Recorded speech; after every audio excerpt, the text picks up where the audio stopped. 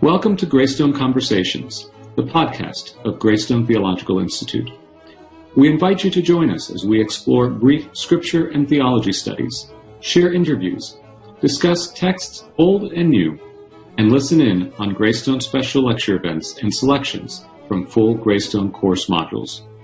We're delighted that you're with us today. Thank you for your support of Greystone Theological Institute, and once again, welcome. Imagine, if you can, the leading Roman Catholic theologians sitting at a table with leading Protestant luminaries who are not nominal Protestants at all, but some of the most reliable and dependable and conspicuous exemplars of the Protestant theology of justification by faith. And imagine that this group of leading Roman Catholic and Protestant figures agreed together on a statement of justification by faith. And then imagine that this really happened in 1541. And then ask why it is we don't hear very much at all about this rather extraordinary event. Good day to you. I'm Mark Garcia, President and Fellow in Scripture and Theology at Greystone Theological Institute, and I'm delighted to welcome you today to episode number 25 of Greystone Conversations. In 1541, leading Catholic and Protestant negotiators agreed on a brief statement on justification by faith. It is article number 5 of the Regensburg Colloquy. Martin Luther described it as an inconsistent patchwork of contradictory ideas, largely rejecting the agreement that had been reached by these Roman Catholics alongside Butzer and Calvin and others. John Calvin's assessment is that it contained the substance of the true doctrine of justification by faith. And both views, Luther's and Calvin's, have been held ever since when it comes to interpreting the Regensburg Colloquy of 1541. In today's episode of Greystone Conversations, we feature a presentation by Professor Anthony N.S. Lane, or A.N.S. or Tony Lane, who is Professor of Historical Theology at London Theological Seminary and the author of many books and essays and articles in the history of doctrine. Professor Lane is a specialist on the Regensburg Colloquy, and in particular, the statement it reached on justification by faith. This presentation draws on his 2019 published book, published by Oxford University Press, called the Regensburg Article 5 on Justification, subtitled Inconsistent Patchwork or Substance of True Doctrine. The book argues strongly for Calvin's assessment, again, that the Regensburg Colloquy Article 5 on justification did indeed represent the substance of the true doctrine. Professor Lane makes his case by examining very carefully the views expressed at the time by the participants in the colloquy and other interested parties who weighed in on it. Why then have we heard so little about Article 5 of the Regensburg Colloquy, even though leading Roman Catholics and Protestants actually agreed on its doctrinal statement on justification by faith? Well, Article 5 fell from favor only because of misrepresentations of its teaching, and because of what was being sought, which was not agreement on one point only, but agreement across the board, which of course at this time could not and did not happen.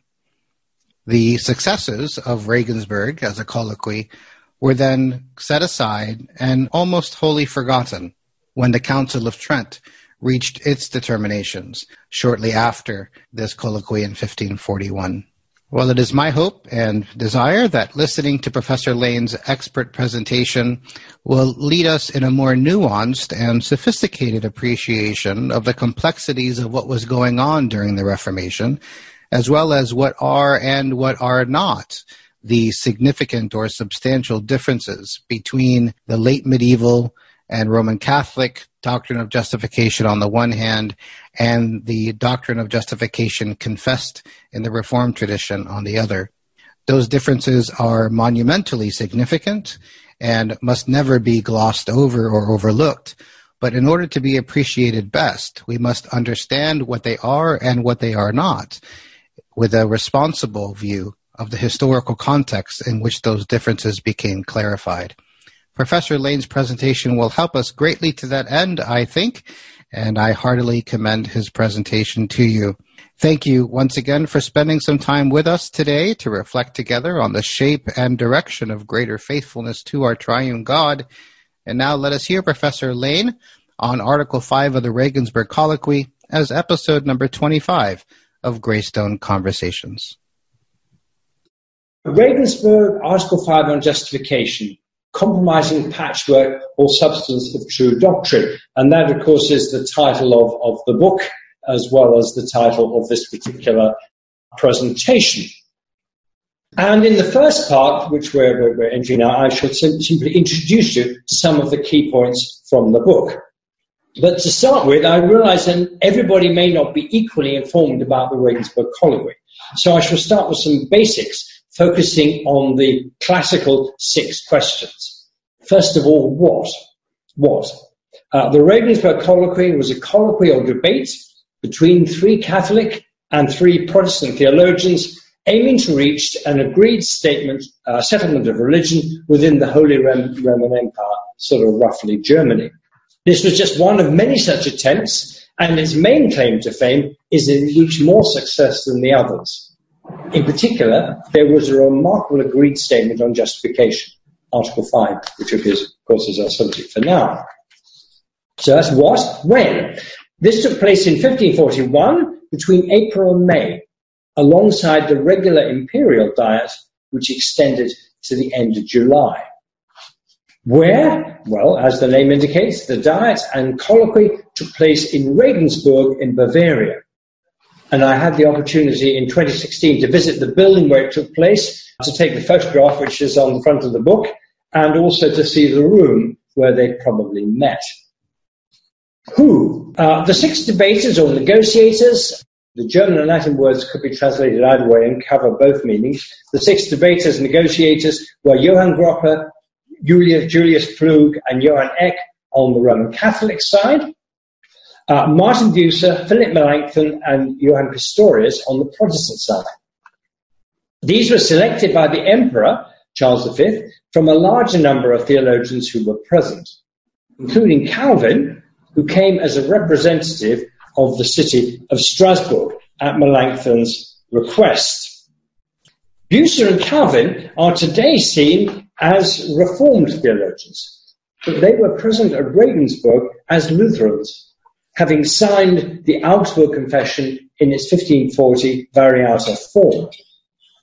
Also present as papal legate was Gasparo Contarini, and he played a crucial role behind the scenes, since the Catholic debaters met with him before and after each session. Okay, we've had what, when, where, who, so how.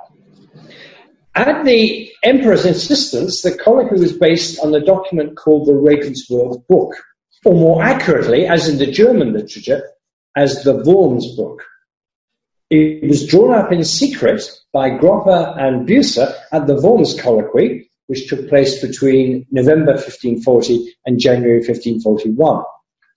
In the Worms Book, Article 51 on justification was disproportionately long. At Regensburg, they spent several fruitless days discussing it before Eck and Melanchthon prevailed upon the others to throw it away and start from scratch, a process that was unique to Article 5. And then at least 3 more drafts were produced by Melanchthon, Eck and Groppe, all in the book in Latin and all in translation as well, before the final version was agreed, and these all survive. Contrary to some reports in modern literature, the final version of Article 5 has no overlap at all with the original Worms draft. So lastly, why? We might wonder today, what was the point of these debates? Wasn't it clear there couldn't be any common ground? And the answer is, it might be clear to us with the benefit of hindsight, but it wasn't at all clear at the time. In the latter part of the 16th century, Europe divided into rival confessions: Roman Catholic, Lutheran, Reformed. With hindsight, this can appear an inevitable outcome, but it did not appear to be inevitable at the beginning, and even today we can't say with certainty that it was an inevitable outcome. Protestantism eventually resolved into Lutheran versus Reformed, but it was not inconceivable that the more moderate elements might have united behind a single Protestant confession. Obviously, the difference between Roman Catholic and Protestant was more substantial, though not as substantial before the Council of Trent, 1545 to 63, as after it. Now, there was every incentive to strive for agreement. It may seem obvious to us today that when Jesus prayed that his church might be one, in John 17, what he really meant was, let there be a competing market of hundreds of different denominations. But that wasn't how it was understood in the 16th century. There was a belief that the church was meant to be one, and that division was a scandal. The Reformers' aim was not to found a new church in opposition to the Catholic Church, let alone the plethora of churches, but to reform the Catholic Church. The desired outcome was not a church or churches to which people might belong, were they so to desire, but a single church in each locality to which all citizens would belong. Now, of course, the Anabaptists had a very different aim, but they weren't involved in these colloquies. And then there was another aim of the colloquy, and that was to avoid civil war in Germany. This was not an imaginary danger, and it came to fruition in the following century with the 30 Years' War between 1618 and 48. Okay, let's turn now to Article 5, an account of how it happened. On the 2nd of May, a final version of Article 5 was produced, drawing heavily on Gropper's draft, and to which all the parties gave their consent, although Eck needed some persuasion to sign. Cardinal Contarini was jubilant and expressed his joy to Cardinal Alessandro Farnese, the Pope's grandson in Rome. God be praised, these Catholic and Protestant theologians resolved to agree on the article of justification, faith and works. And in the words of one modern scholar, at Regensburg, the Wittenberg Reformation and the reforming strand of the ancient Italian Church joined hands. The initial response was predominantly positive. The Protestant Elector of Brandenburg even sent his musicians to serenade Contarini. But the joy and hope engendered were to be short-lived. The colloquy soon began to founder, but that was because of differences on other doctrines, such as the infallibility of councils and transubstantiation, not because of shortcomings in the statement on justification. Ironically, it was the same Contarini who was willing to be flexible on justification who torpedoed the colloquy by his intransigence over the word transubstantiation. He insisted on its inclusion and would not countenance any compromise. While the doctrine of justification had not been defined by the Church, transubstantiation had been proclaimed by the Fourth Lateran Council, so he regarded the matter as settled. Ultimately, as on all such occasions, the colloquy foundered over the question of authority.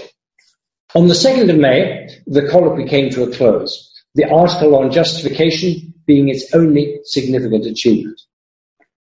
On the 31st of May, the revised version of the Regensburg book was delivered to the Emperor, together with 9 new articles that the Protestants had composed in opposition to some of the articles in the book where they hadn't agreed with the other side. Protestant reactions to Article 5 were mixed. Luther, who wasn't present, branded it patched and all-embracing. He claimed that the two ideas of justification by faith alone without works and faith working through love had been thrown together and glued together. This is like sewing a new patch onto an old garment. But Calvin, who was present, was much more positive. And I'll quote what he says to Farel in Switzerland. "You will be astonished, I'm sure, that our opponents have yielded so much. Our friends have thus retained also the substance of the true doctrine, so that nothing can be comprehended within it which is not to be found in our writings. You will desire, I know, a clearer exposition, and in that respect you shall find me in complete agreement with yourself. However, if you consider what kind of men we have to agree with upon this doctrine, you will acknowledge that much has been accomplished." Now, I would claim that Calvin was right to claim that there is nothing here that cannot be paralleled in the writings of the Reformers, indeed in his own writings, and that a great deal had been conceded by the other side. He was also right to admit that it wasn't perhaps as clearly stated as the Reformers would have wished, but that is a minor complaint, given that the article had been accepted by some of the leading Catholic theologians of the day. These two assessments of the article, one as a compromising patchwork, or two as a genuine breakthrough, have been both continued down to the present day. On the Catholic side, Contarini continued to commend and defend the article, as did Gropper and Pflug. Eck, by contrast, sought to distance himself from it. In Rome, the Pope didn't want it to be widely seen, so it wasn't read in consistory. And those who did see it said that though the sense might be Catholic, the wording was too ambiguous. So the Pope neither approved nor disapproved the article. Again, against what you sometimes read, that Rome rejected it. That's not true. It neither approved nor disapproved. It's noteworthy that in these early stages, the charge against Article 5 was ambiguity, not unorthodoxy. And even the hard-line Cardinal Carafa, later Paul IV, thought it could be given a Catholic meaning. So essentially, both the Protestant and Catholic responses were twofold. Some maintained that the Regensburg article was compatible with their own teaching. Others regarded it as a compromising patchwork that was dangerously ambiguous rather than actually false. Both sides agreed that further explanation was necessary. They were concerned not so much with the content of Article 5 as the fear of how the other side would exploit it. The goal of the colloquy was agreement across the board, not on one article only. Now, as with negotiations with the European Union today, and you will appreciate that Britain and the European Union have been negotiating Brexit for a few years now, as with such negotiations, the principle is nothing is agreed till everything is agreed. The enthusiasm that greeted Article 5 was enthusiasm for the prospect of an agreement across the board, not enthusiasm for the idea of agreeing on one point only. Events were soon to prove how unrealistic that was. After the breakdown of the colloquy, those who had been willing to make concessions were criticized by their own sides. On all sides, conciliation gave way to recrimination as the participants published works focusing not on the limited agreement reached, but on the reasons for the failure of the colloquy. Now, the breakdown of the Regensburg colloquy revealed the irreconcilable nature of the split between the two sides. One response was the reorganization of the Inquisition in 1542. Conciliation and negotiation had failed. The need now was for clear lines of demarcation. And that need was also accentuated by the attempted Cologne Reformation. At the conclusion of the Regensburg Diet, Cardinal Contarini called upon the bishops to undertake, quotes, a Christian Reformation, and the Emperor Paul called upon them to introduce Christian order and Reformation. And in 1543, Hermann von Wied, the Archbishop of Cologne, responded to this by seeking to reform his diocese, bringing in Bucer and Melanchthon. Now, one short-term result of the colloquies was that extended personal contact had led to a personal rapport and friendship between Gropper and Bucer. And for a while, it looked as if they could work together. At first, Hermann's initiative met with a positive reaction on all sides. But as the nature of the proposed reformation became clearer, the Cologne Cathedral chapter became implacably opposed.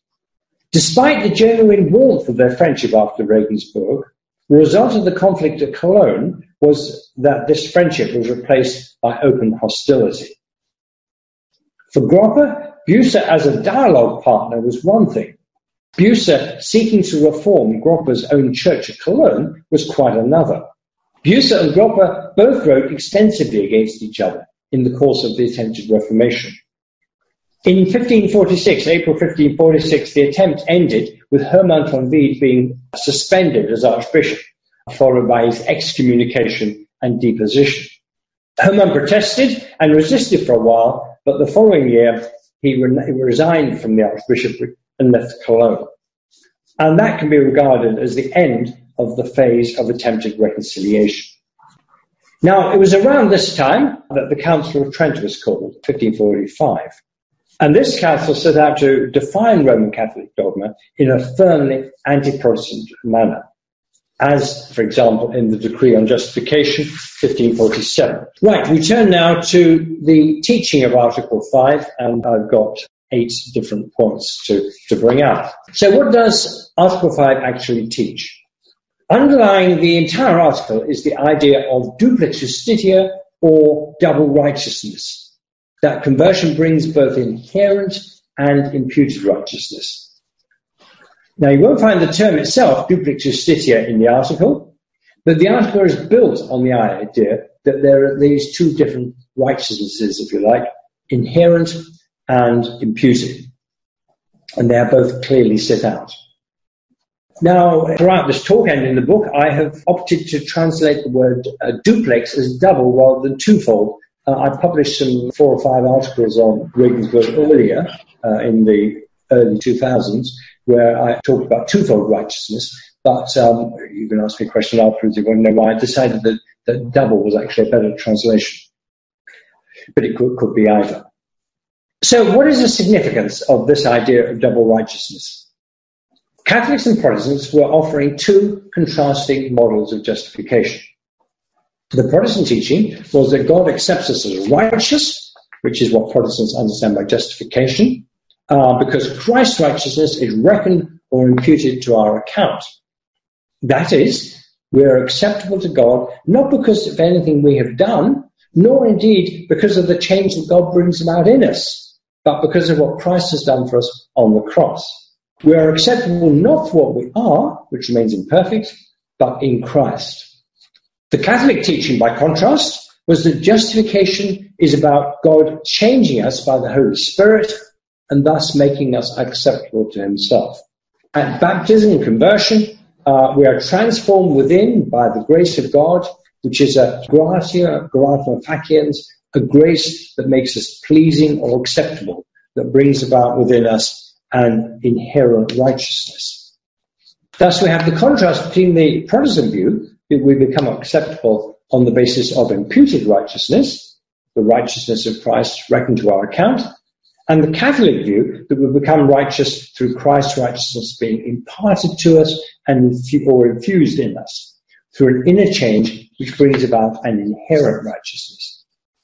Now, the key contribution of Article 5 was to insist that with conversion we receive both of these, inherent and imputed righteousness.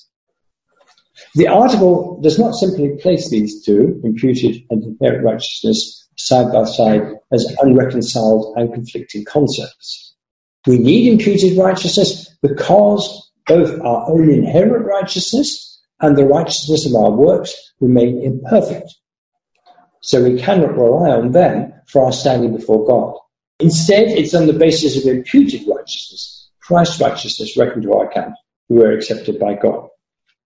Now, how does Article 5 develop these ideas? And I'll summarize the teaching of the article in a few points. First of all, the term justification is understood in the Protestant sense of being accepted and reckoned righteous by God, although it is noted that the Fathers understood it differently, the early Church Fathers, to refer to inherent righteousness. Secondly, this justification or reckoning righteous is on account of Christ and his merit, on the basis of imputed righteousness. It is not on the basis of inherent righteousness or the righteousness of works. Protestant concerns are effectively met by the clear and unambiguous insistence that acceptance is on the basis of imputed and not inherent righteousness. But it's also true that we are called righteous because of the good deeds that flow from inherent righteousness. Third point, third out of these 7 points here, the first point was double righteousness. While God accepts us on the basis of imputed righteousness, He also, at the same time, gives us His Holy Spirit, through which we become partakers in the divine nature. We are renewed, we have an inherent righteousness, we receive the infusion of love, begin to do good works, and to fulfill the law. We should grow in virtues and grow in the renewal that we have received. And this growth comes through good works. So the Catholic concern for love and good works is clearly and unambiguously met by the insistence on the simultaneous gift of the Holy Spirit and love leading to good works. Sanctification is not presented as a consequence of justification, whether desirable or inevitable, but as a parallel and inseparable gift. Our next point, justification and gift of the Spirit are both received by faith. Faith that justifies is a living faith, and it's by the Holy Spirit that we're moved to this faith. In particular, this faith is efficacious through love, although it's the function of love, of faith, to appropriate God's gifts. Faith not only believes all that God has revealed, but also, in particular, assents to and acquires confidence from God's promises. It's okay to teach justification by faith alone, as long as this is not to the exclusion of teaching about repentance and good works. The key point to note here is that we are justified by a faith that is effectual through love, and this love leads to good works. The next point, coming to faith involves hating sin in mind and will, and repenting. And these occur through the prevenient movement of the Holy Spirit. And we need that because we are enslaved to sin as a result of the fall. And also our free choice has a role to play concurring in good works. Next point, while we are renewed by the Holy Spirit, this renewal is imperfect. And it's not on this that we should rely, but only on Christ's gifts of righteousness, His role as mediator and His promises. Finally, God has promised to reward our good works, both in this life and the next. Eternal life is an inheritance based on promise, but works are rewarded to the extent that they are done in faith and from the Spirit. So there is a summary of the teaching of the article. Now, ambiguity, two ambiguities in particular. At the colloquy, the evolving Protestant criticism of Article 5 complained about its ambiguities and the manner in which, quotes, the other side was interpreting, but did not concede that the article was incompatible with either the Augsburg Confession or Melanchthon's apology of the Augsburg Confession. So what were these ambiguities and misrepresentations? Melanchthon set these out a number of times, and two key points recur. The first concerns status of good works. The article affirms that sin remains after conversion. The renewal brought by the Holy Spirit is imperfect, and we're therefore to depend not upon our inherent righteousness, but upon Christ's righteousness given to us as a gift. But, says Melanchthon, it needs to teach more clearly that the regenerate can never satisfy the law of God in this life, and that God is nonetheless pleased with our imperfect obedience. And Melanchthon also wanted clarification on the distinction between those sins which do and those which do not cause us to lose grace and the Holy Spirit. And secondly, there was considerable concern about the statement that the faith which justifies is a faith which is effectual through love. The article states that we're justified or accepted as righteous on the basis of a living and efficacious love. Again, justification does not happen without the infusion of love, and the faith that justifies is effectual through love. But what's the problem with this? None of the reformers wanted to say that it was possible to have saving faith without love. That saving faith is a living faith accompanied by love leading to good works was not in the least bit controversial. but that separated statements that were justified on the basis of an efficacious faith and that faith is efficacious through love could be taken to mean that justification is on the basis not of faith alone, but, to use the Catholic formula, of faith formed by love. Thus, it was claimed by some Catholics at Regensburg, such as Eck, that the article taught justification by love alone. After the colloquy, there were three different approaches to Article 5. Some opposed it, including Catholic theologians such as Eck. Most theologians on both sides simply ignored it. After the failure of the colloquy, Article 5 was no longer of any practical relevance. The one theologian who continued vigorously to defend it was Bucer. Contarini and Gropper ceased to refer to the article, but continued to hold the doctrines they had come to embrace at Regensburg, especially concerning the need for imputed righteousness. Having clarified the teaching of the article, let us turn to the question we've set ourselves. Is Article 5 a compromising patchwork, as Luther maintained, or is it the substance of true doctrine, as Calvin maintained? We will consider here two key issues. First, the issue of faith being effectual through love, and secondly, the issue of duplex justitio, double righteousness. We also need to ask, compromising for whom? We'll look in particular at Gropper, the Catholic theologian, and at Bucer and Calvin, the Reformed theologian. So first of all, the nature of saving faith. As noted above, the article states that we're justified or accepted as righteous on the basis of a living and efficacious faith. And that justification does not happen without the infusion of love. And the faith that justifies is effectual through love. As I said, this was taken by some to mean that justification is not on the basis of faith alone, but, to use the Catholic formula, of faith formed by love. Thus, it was claimed by some Catholics at Regensburg that the article taught justification by love alone.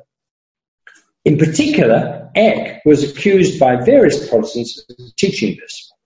But when he actually wrote about Article 5, which he did a number of times, he makes no mention of this interpretation, but rather vilifies the article as harmful, mutilated, infantile declaration that Melanchthonizes and brings in Melanchthon's doctrine. So why the verbal claims? Basically, Eck was seeking to justify the fact he had just signed this article, and he did so by spreading fake news about its teaching.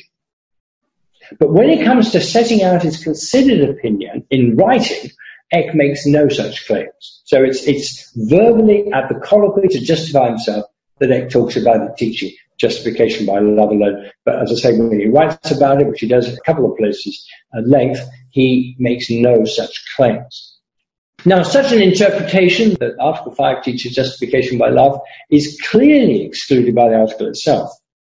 The statement that justifying faith is effectual through love is immediately followed by the affirmation that this faith justifies by appropriating mercy and imputed righteousness, and that this righteousness is not on account of any imparted worthiness or perfection. Acceptance on the basis of inherent righteousness, such as love, is very carefully excluded. But the fact that it could be claimed, however unreasonably, made many Protestants suspicious of the ambiguity of the formula. They were right to fear the teaching that were justified by faith alone, since that was also being taught by Pigius, who was at Regensburg, and Sadolet, who was not. But neither of them claimed that this was what Article 5 taught. Unfortunately, a number of later Protestant interpreters have adopted Eck's interpretation of the article as teaching justification by love as a way of attacking the article. But this is clearly a gross misrepresentation of it. Now, in a recent, well, it's not so recent now, but in an ecumenical discussion a while back of the Augsburg Confession, the Catholic theologian Erwin Isolo posed a question to a Protestant participant.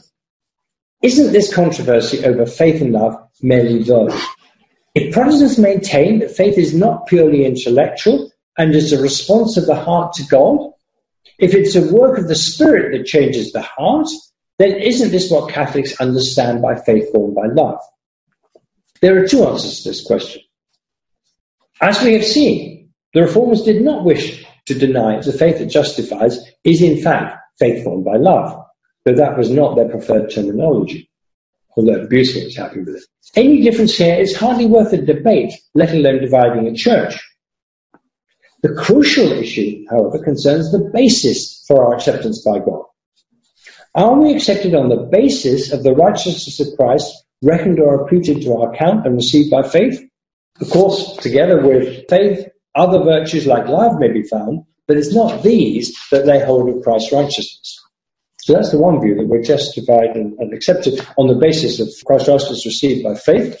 Or are we accepted on the basis of the righteousness that now inheres within us, and in particular, the love bestowed by the Holy Spirit, which makes it acceptable to God?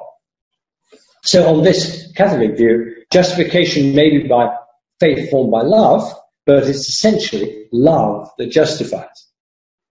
Now, this isn't a minor verbal quibble, but the difference between two fundamentally irreconcilable doctrines of justification. And there is no serious doubt where Article 5 stands on this. Acceptance on the basis of imputed righteousness is taught, and acceptance on the basis of inherent righteousness or love is denied. Constantine and Gropper understood this point clearly and went on to defend it after the colloquy. Eck did not accept it. Duplex justitia. Another issue is the doctrine of double righteousness. Isn't this evidence that the article is a mere patchwork of incompatible views? Or is it in fact a consistent statement, albeit making terminological concessions to both sides? Now, at first sight, the patchwork accusation appears to be self-evidently true. Catholics spoke of an inherent, imparted righteousness, the inner transformation of sinners by the gracious act of the Holy Spirit, so they actually become righteous, so God accepts them as righteous because they really are righteous. Protestants spoke of an imputed righteousness, of Christ's righteousness being reckoned to our account, so that, unworthy as we are accepted by God on account of Christ. Regensburg links these two together and affirms that in conversion we receive both types of righteousness. Surely Luther was right to summarize this mockingly as the claim, so they are right and so are we. Or was he? The doctrine of double righteousness and its origins need to be explored a little more carefully, and we'll consider Gropper first, and then Bucer and Calvin. And incidentally, since I don't think I'll come back to it here in this paper, but Luther made that comment, they are right and so are we, but it wasn't actually about the idea of double righteousness. He doesn't actually object to that idea in his response at all. So let's turn to Gropper, Bucer, and Calvin. And I should also say that since writing the book, I have produced an article which should be coming out in the not too distant future, which draws on material in the book and actually argues beyond what it says in the book that Luther himself, if he's consistent, should have been willing to sign the article. But that'll probably be a bridge too far for some people, but I think it can be argued. Okay, so Gropper. Gropper's approach is very illuminating. Some have claimed him as the author of the double righteousness formula in his Enchiridion, written in the 1530s. There are various problems with this claim, not the least being the fact that the formula is not actually found in the Enchiridion. That work doesn't teach the imputation of righteousness, although it does get close at times. Neither is there any mention of imputed righteousness in the Worms draft, though the draft that Gropper drew up while at Regensburg, during the debates, that does state, quote, that righteousness which is perfect in Christ, he shares by gracious imputation for those who believe in him. But of course, Gropper did accept the final draft of Article 5, which gives a prominent role to imputed righteousness. After Regensburg, he wrote a counterblast, the Christliche und Katholische Gegenberichte, and counterblast to Bucer in connection with the Cologne Reformation. And in that, he continued to affirm imputed righteousness. The remission of sins, he says, is, quote, through the imputation of Christ's righteousness. We are justified by a double righteousness, by imputed and inherent righteousness. Now, this talk did not please the Leuven or in Belgium, or Louvain as it's sometimes called, theology faculty, Catholic theology faculty, who complained about it in a letter to the Cologne theology faculty. They objected to Gropper's statement that justification includes, quotes, the remission and washing of sins through the imputation of Christ's righteousness. In his response, Gropper doesn't apologize for his earlier stance, but defends it vigorously from Scripture, especially Romans 3-5, and from tradition. In opposing Protestant heresy, he says, one must not also condemn those things, quotes, which are not only taught expressly in the apostolic writings, but have also always been received by the fathers and the church, which indeed are such that the entirety of Christian salvation and wisdom is located in them. One such is the belief that sins are forgiven in the blood of Christ, provided, of course, that his righteousness or merit is imputed to us. So that's a very vigorous reaffirmation of it. It's actually the entirety of Christian salvation and wisdom is located in that state, he says. Now, after this, 1544, Gropper went quiet on imputed righteousness. And in his Wahrhaftige Antwort to Bucer the following year, he doesn't deny imputed righteousness, but he speaks in terms of a polarization between those who teach imputed righteousness alone, of which he accuses Bucer and Melanchthon, and those who teach inherent righteousness alone, in the sense that he himself no longer mentions imputed righteousness. So from 1545, Gropper is silent about imputed righteousness. Had he ceased to believe in it, or was he just being quiet about it? How did he react to the unfavourable reception afforded to imputed righteousness and duplex justitia at Trent? Fortunately for us, he answered this question clearly and explicitly in a private letter that he sent to Pflug in 1552. There he answers the question, what about the imputed righteousness of Christ? And he dryly calls imputed righteousness that righteousness, quote, which the Lutherans press alone, and of which our side are scarcely permitted to make a mention.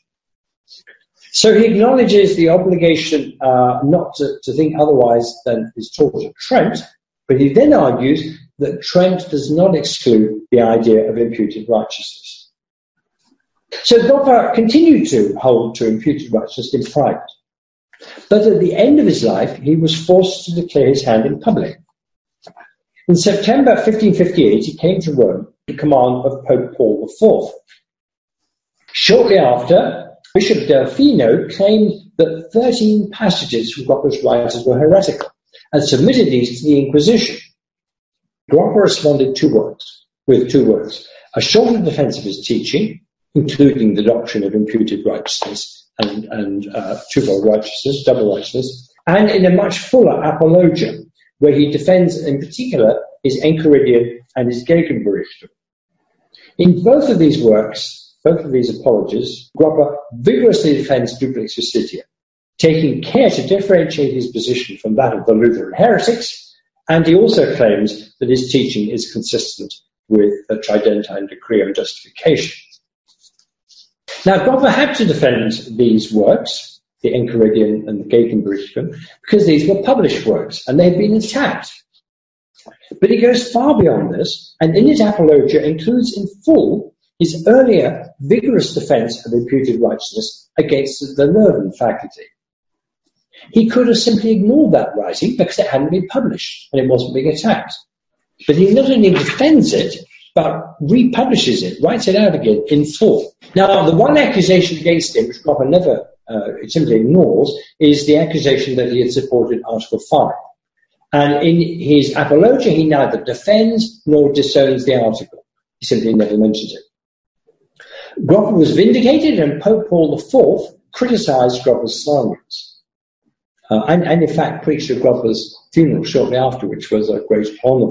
Like many interpreters, I myself doubt whether Gropper's duplex justitia teaching really is compatible with Trent. But the fact remains that he believes it, and he had papal approval. Questions remain, however, and in 1596, following sharp criticism from Bellarmine, Gropper's Enchiridion was placed on the Index of Forbidden Books, though without specifying the name of the author.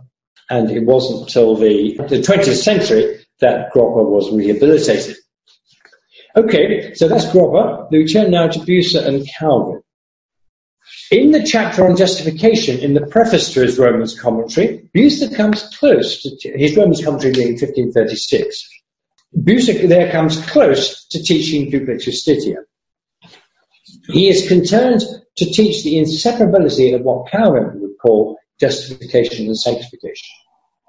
He uses the term justitia primarily for sanctification, to refer to the righteousness imparted to us, which is effected in us by the Spirit.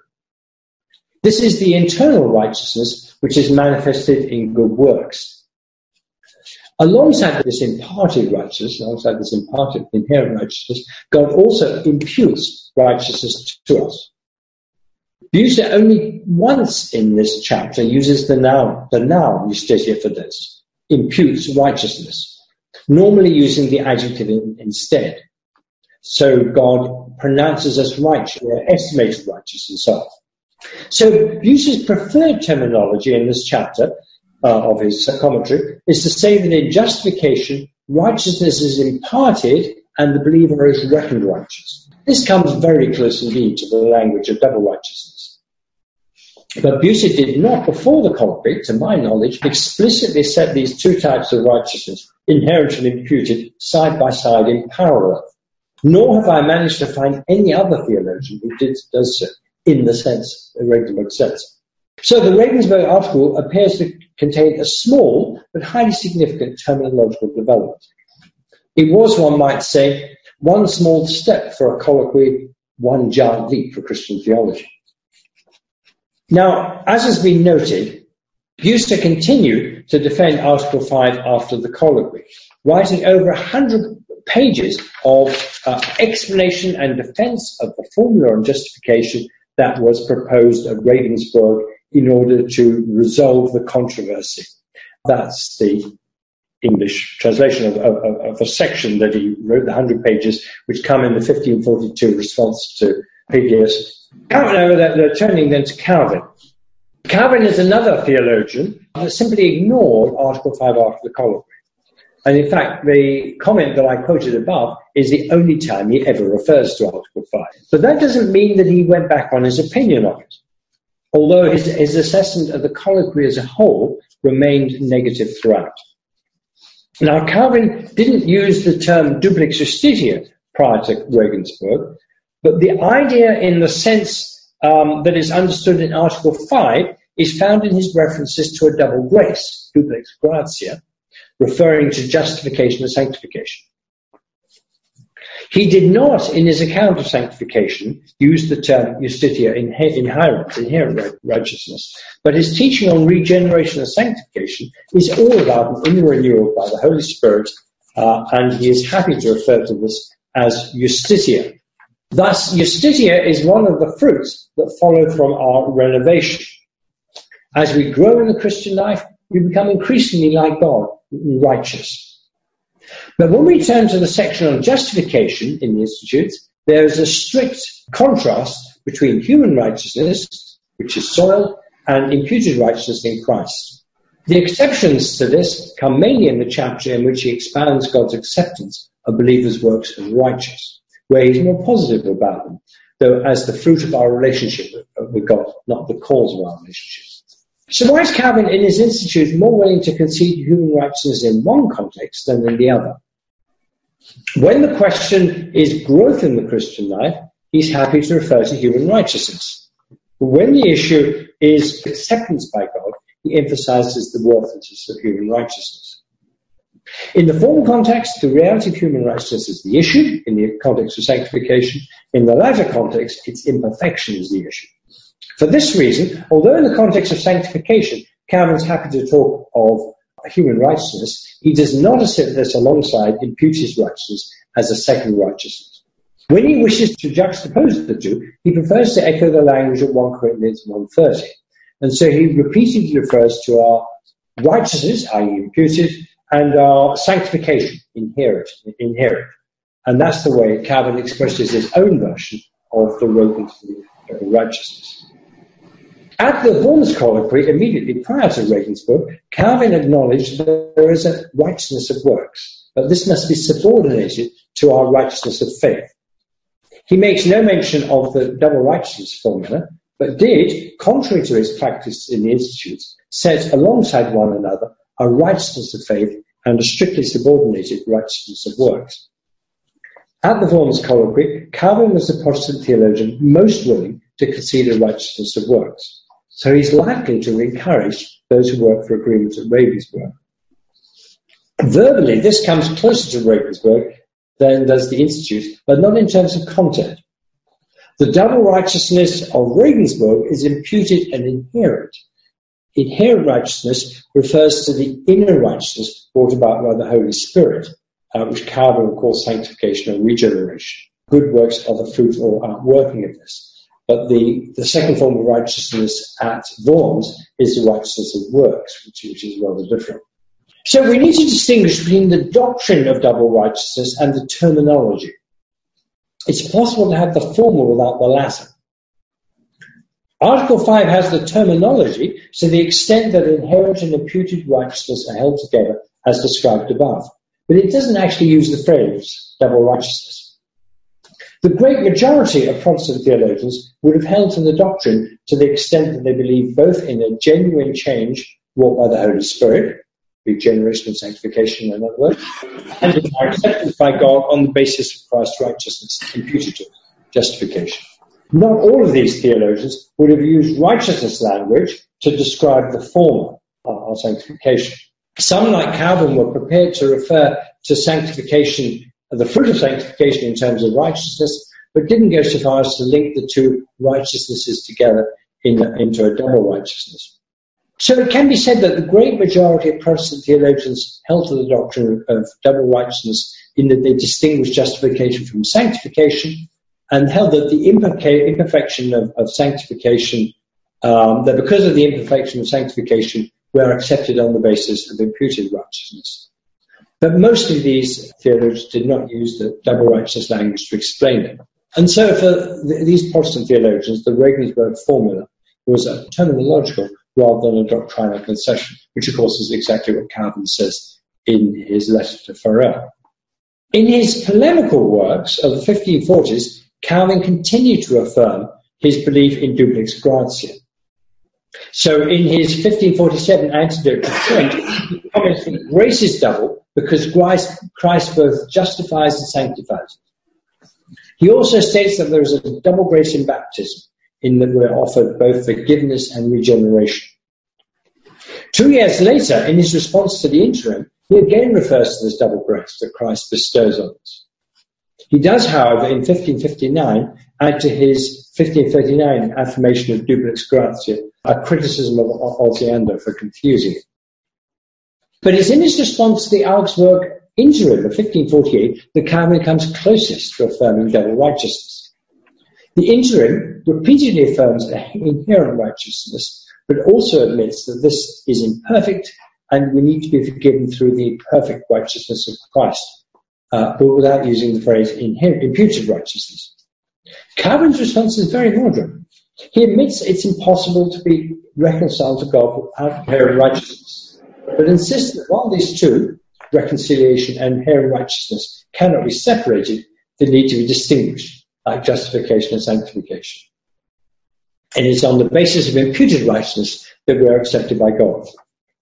This is the only time that Calvin speaks positively about inherent righteousness, and he does so only because he has to respond to the interim. But it makes clear that he did not reject the idea, even though it was not his own preferred terminology. Well as admitting the existence of both inherent and imputed righteousness, Calvin also admits that the believer has a righteousness of works as well as a righteousness of faith, although the former, the righteousness of works, is subordinate to the latter. Calvin does not appear to be making any distinction between inherent righteousness and the righteousness of works, i.e. he's not distinguishing between infused and acquired righteousness. You can pick up none of the questions if you want. The righteousness of faith is imputed righteousness, and the righteousness of works is inherent righteousness. Calvin's complaint is not against those who affirm these two kinds of righteousness, but against those who confound them together. In his response to the teaching on justification and interim, Calvin affirms in a way that is not so explicit elsewhere the idea of double righteousness, inherent and imputed, the righteousness of works and of faith, although without using the term double righteousness. Given this moderate response to the interim, whose doctrine of justification is considerably less evangelical than that of Article 5, it's not surprising that Calvin's assessment of the article should have been so favourable. Calvin's general opposition to talk of double righteousness was because he understood it to mean that our acceptance by God is based in part on our own works righteousness, an idea that is explicitly rejected by Article 5. Thus, in his 1557 commentary on Psalm 143:2, Calvin affirms against the papists there is no middle path between justification by faith and justification by works. David in this passage did not imagine a double righteousness. And again in the 1559 Institutes, Calvin again rejects the term double righteousness when opposing Osiander's teaching on justification.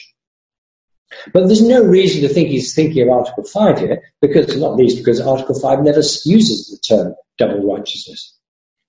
But while Calvin generally avoided and occasionally denied talk of double righteousness, he consistently approved talk of a double grace.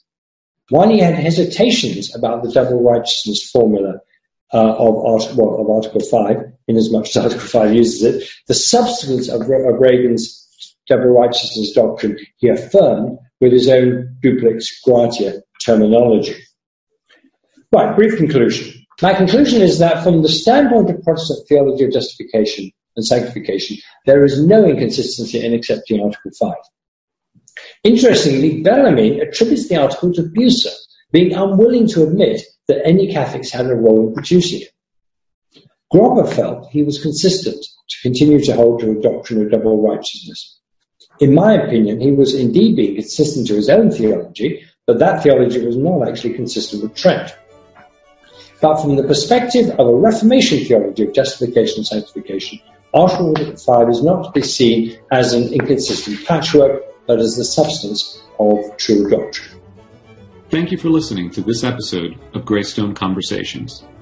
Remember that Greystone members enjoy access to the entire growing library of Greystone lectures and events, including full course modules, at greystoneconnect.org. If you enjoyed this episode, please subscribe, spread the word, and consider supporting this podcast with the modest donation of just $1. Until next time, thank you for your support and for spending your time with us at Greystone.